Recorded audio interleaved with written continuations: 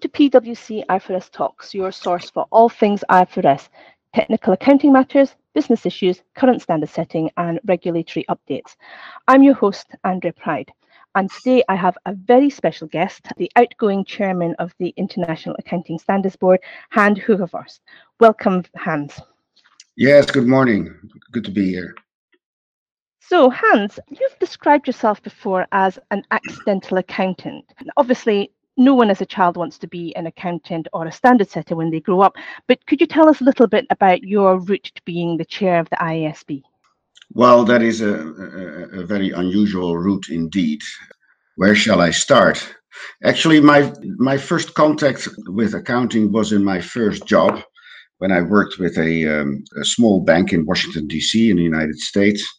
Actually, I had a purely commercial function there, and I was a little bit bored with it. So I asked my manager, is there nothing I can learn? And they gave me a financial analysis course in which I learned reading a balance sheet and an income statement. And that was my first contact with accounting. And that came in handy many decades later when I became chairman of the IASB. But in between, I did very little in the way of accounting. So after that period with the bank in the United States, I moved back to the Netherlands, started working for the Ministry of Finance, but working on macroeconomic stuff. Then I entered politics, first as a staff member and then as a politician itself, dealing in many of these functions with financial matters, but again, more like budgetary matters rather than these micro matters, accounting. And when I left politics 16 years later to become the chairman of the Dutch Financial Conduct Authority, basically securities regulator, but also more broadly a financial conduct regulator. That is when I started learning about accounting again, because I was also a member of IOSCO. And this was just the time, 2007, 2008, when the great financial crisis broke out. And accounting also came in the picture, and especially in the picture of the prudential regulators, who thought that especially loan loss accounting was not up to par and that there was too much fair value accounting. And this was the time that the IASB was under a lot of fire, also in the Financial Stability Board, of which I was also a member.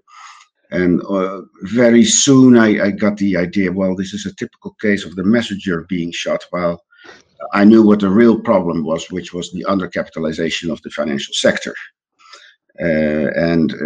Actually, the prudential capital requirements were very misleading, because they could make a balance sheet that had only 2% of capital, because that was really the case in that period in many banks, or even less, could make it look like 10% capital. And so I took it upon me to defend the accounting as not being at the source of the problem. And that one thing led to another. I became the co-chair of the Financial Crisis Advisory Group with Harvey Goldstein. And that was a group that was convened to help both the FASB and the IASB in dealing with all the politics around accounting at that moment. And from that, I was asked if I were interested in succeeding David Tweedy. And before I knew it, I was chairman of the IASB. Excellent. I think I remember you saying that you watched David Tweedy being under attack, and instead of wanting to run away from that situation, it quite appealed to you. Yes. I thought it was interesting. And you know what that crisis really impressed on me was the enormous importance of very proper international standards, of which accounting are at the basis. So I thought, well, this could be really very meaningful work. And that's what drew me to this position. Okay. So looking at your time on the board, 10 years, it's quite a stretch. So what sort of changes in standard setting have you seen evolve over your term that you've driven while you've been there? Well, it's indeed a long stretch, 10 years. I've never been in one position that long. So it must have kept my interest for all these 10 years because I never had a boring moment. Well, I basically started out with finishing up what David Tweedy had not been able to complete, the Big Four standards, IFRS 9, insurance, as you know, on which you worked personally very hard, leasing, and revenue. Revenue was the least political one, but leasing was very political, a lot of resistance. IFRS 9 financial instruments, always in the keen interest of banks and insurers. And then, of course, insurance was also extremely political. And well, I won't be here when it becomes effective in 2023, but the job is basically done. So that was kept me busy for quite a few years. But as we were completing these standards, we focused more on presentation rather than new recognition and measurement requirements. And that's when the whole disclosure framework discussions became very important, and culminating in the primary financial statements project, which is not finished yet, but where we are making a lot of progress, and which has always been on the wish list of investors. And I think we're doing some very revolutionary work there. So that work, I guess, will continue over the next term of the next chair. But you referred to accounting as the messenger, and in your recent speech, you also talked about describing economic reality as faithfully and neutrally as possible. And that sounds all well and good, but what makes that so hard? What did you find most challenging as chair? And I suppose related to that, what are you most proud of? Well, what is challenging about accounting is that it sounds simple to describe economic reality as faithfully as possible, but there are many who have a strong interest in profit or loss numbers not being all that volatile, even when economic reality is volatile. And insurance, that has been the main thread in all the discussions with the insurance industry. It has also been a huge discussion with the banks. Do we measure at fair value or do we measure at amortized cost? I think we reached a good compromise there. But the actual financial statements can look very different depending on the measurement technique that you use. So it's not as simple as it might seem at first instance.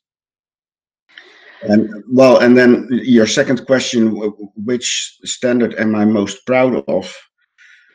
Well, I think if you look at revenue recognition and leases, those were improvements, and also IFRS 9 were improvements on existing standards that were at least not from the Middle Ages, that were already working more or less.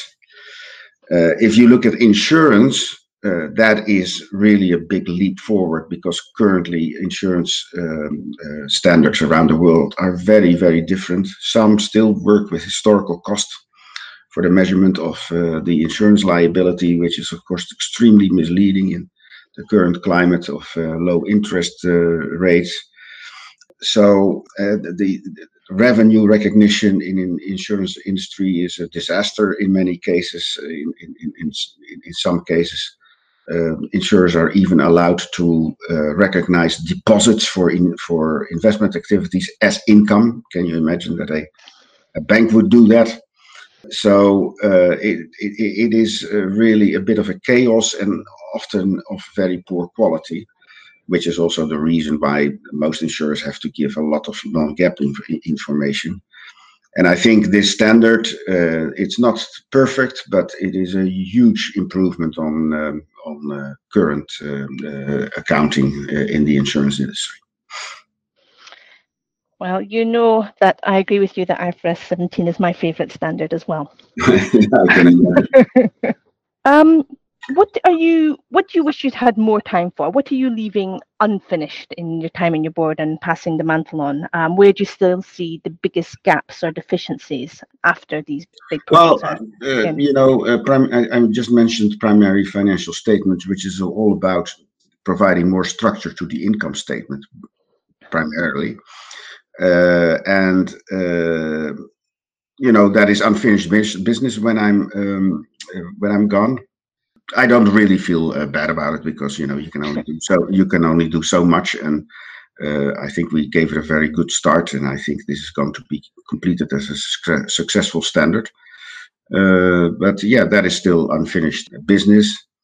There are also bigger questions in accounting which are very hard to resolve. For example, what do you do with intangibles? Which it is very clear when you look at modern business that intangibles are increasingly important, but they're extremely hard to measure. It's also very tricky to recognize them on the balance sheet. So, there's a lot of work to be done there, although it will be very tricky to come up with good answers. We've seen unprecedented times recently, particularly with the pandemic, and I'm curious to your views on how well you think the existing body of standards has held up to the challenges of those times. Well, I think in itself pretty good, although it must be said, for example, IFRS 9, you could say there have been few complaints about the new loan loss provisioning requirements. There were a lot of people who thought, well, in a crisis they might become extremely volatile and might be pro-cyclical. The truth is, though, it has not really been tested because governments have just guaranteed everything in their grandmother. It is incredible what's going on. Governments are basically guaranteeing a lot of loans made by banks. They're providing a lot of fiscal support, and central banks are very busy printing money as needed or not needed even. So we are living in a bit of an artificial economy at this moment, and in which everything is held up by extremely unconventional monetary and fiscal policies. So I really think it is too early to tell if, for example, IFRS 9 will hold up well. Okay. In the recent agenda consultation request for views, you've indicated that the PIRs, the post-implementation reviews of a number of standards, is going to be one of the priorities. How do you see the role of PIRs for standard setting, given that it takes some time for the actual test of the standards to come? Yeah, I think our due process handbook says it has to start within 2 or 3 years. You might wonder if that's not a little bit too early. I mean, if there are really severe problems, they often already come up while you're implementing the standard, and you need a quick fix. For the deeper questions about the standard, you probably need a little bit more time, such as, for example, IFRS 9. That time for PIR is already coming up. Is there enough information? I'm not sure. So yeah, I think in itself it's very useful to have PIRs. You have to look back and see, has it worked as intended? But people also want a stable platform. So if you do it too early, it also becomes very difficult to make changes. Yeah, and the costs of changes at the early stage, particularly when there's just been the cost of implementation, can feel quite daunting as well. Yeah. Okay, let's look to the future a little bit. How do you see the role of electronic reporting in future standard setting? Well, I think it's already there. I think, with IFRS, so much information has been, with IFRS and the globalization of the economy, investors are collecting so much information all over the world that many analyses are first happening on an electronic basis. And only when investors look at or have identified outliers, both positively and negatively, they might look further and delve into the paper statements. But I think most of I think 60, 70, perhaps even 80% of the information is now being consumed digitally. So that was also one of the reasons why we felt it was very important to bring more structure in the income statement, because people don't just look at profit or loss. They obviously also want to look at subtotals. And if those subtotals are not clearly defined, you cannot really efficiently compare them electronically. So the more mass consumption of financial data, the more important the structure of these financial data become. Okay.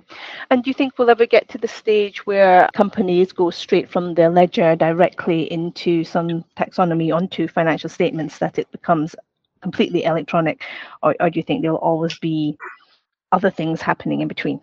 I don't know, to tell you the truth. I haven't really. I've heard of this as a trend for the future. It will undoubtedly all go much faster than in the past, but I suppose you always need some work in between. But that everything is becoming faster, that is for sure, and that everything is becoming more electronic is also for sure. So we have to be vigilant and work on these issues, work on the taxonomy, which is very important for this as well. So that's why we have invested a lot of time in that. The tricky element there is getting people who understand the taxonomy and IFRS standards all at the same time. I think there's a very niche set. Which is not simple. Yeah.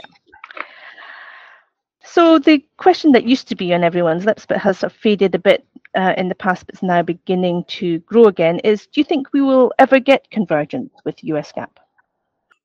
Well,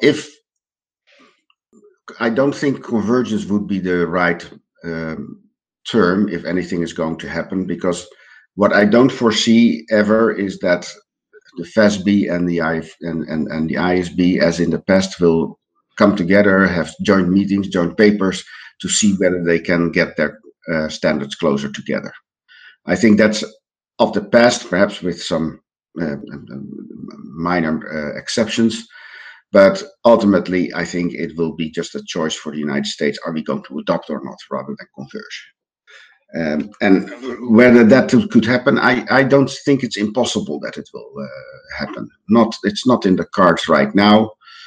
But for American multinational companies, it's just for ease of doing business. It would be so great for them if they could use IFRS for all their subsidiaries. They already have to use it for their subsidiaries around the world. And if they could just have it in one process with their American activities, would save them a lot of money and time. So from that perspective, I think it is bound to happen perhaps sometimes when we are perhaps in a bit more of a simple world than we are at the moment. So there's been a lot of discussion in recent months about the role of sustainability standards and the role of accounting for climate-related risks and all things green and ESG. How do you see those worlds coming together?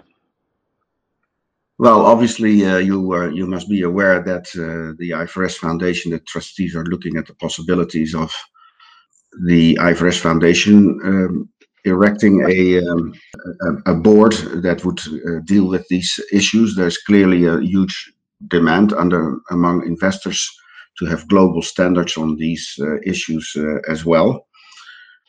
And we'll see how that pans out. There is a lot of enthusiasm for a role of the IFRS Foundation. At the same time, sustainability issues are extremely.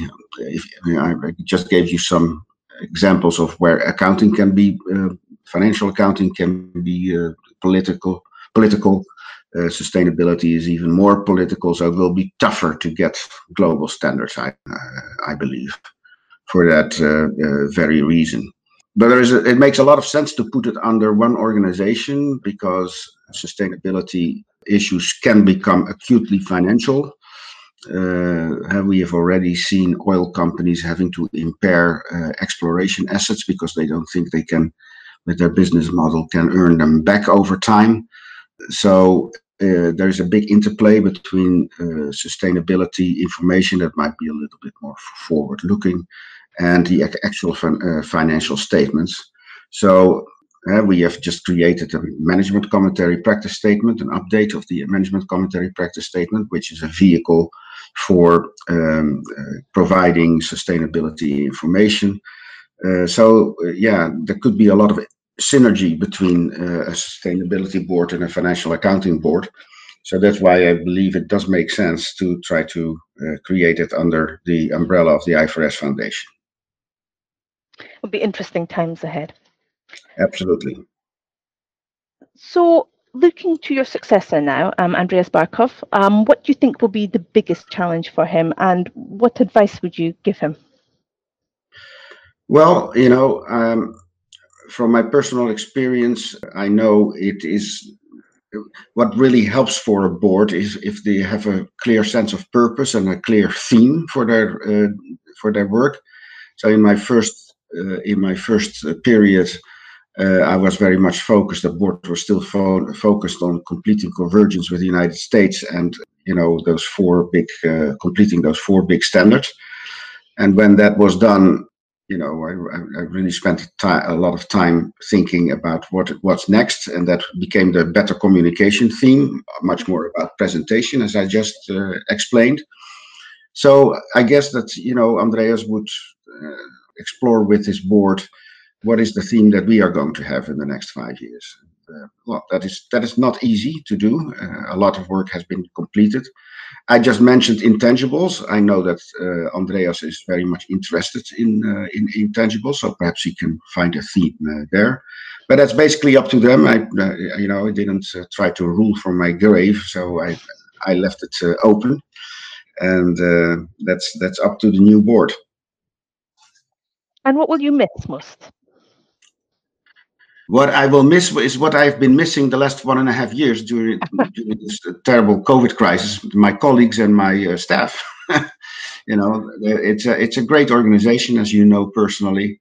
Very friendly organization, very multinational. A lot of interesting people from all over the world. I also miss the traveling, which can be a pain in the neck and is very tiresome sometimes, but it brings you everywhere, and everywhere there are interesting places to visit. So yeah, I'll miss especially that international dimension. Yeah. And last question, what's next for Hans Hoogervorst? What's coming next in your journey? Well, that I don't know yet.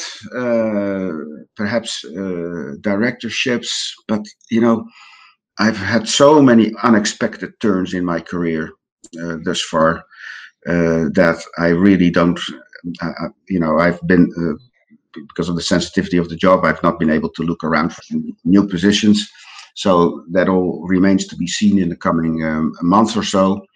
But it's hard to predict. It's very hard to predict, and so I'm not even going to do so. Undoubtedly, life will take another run.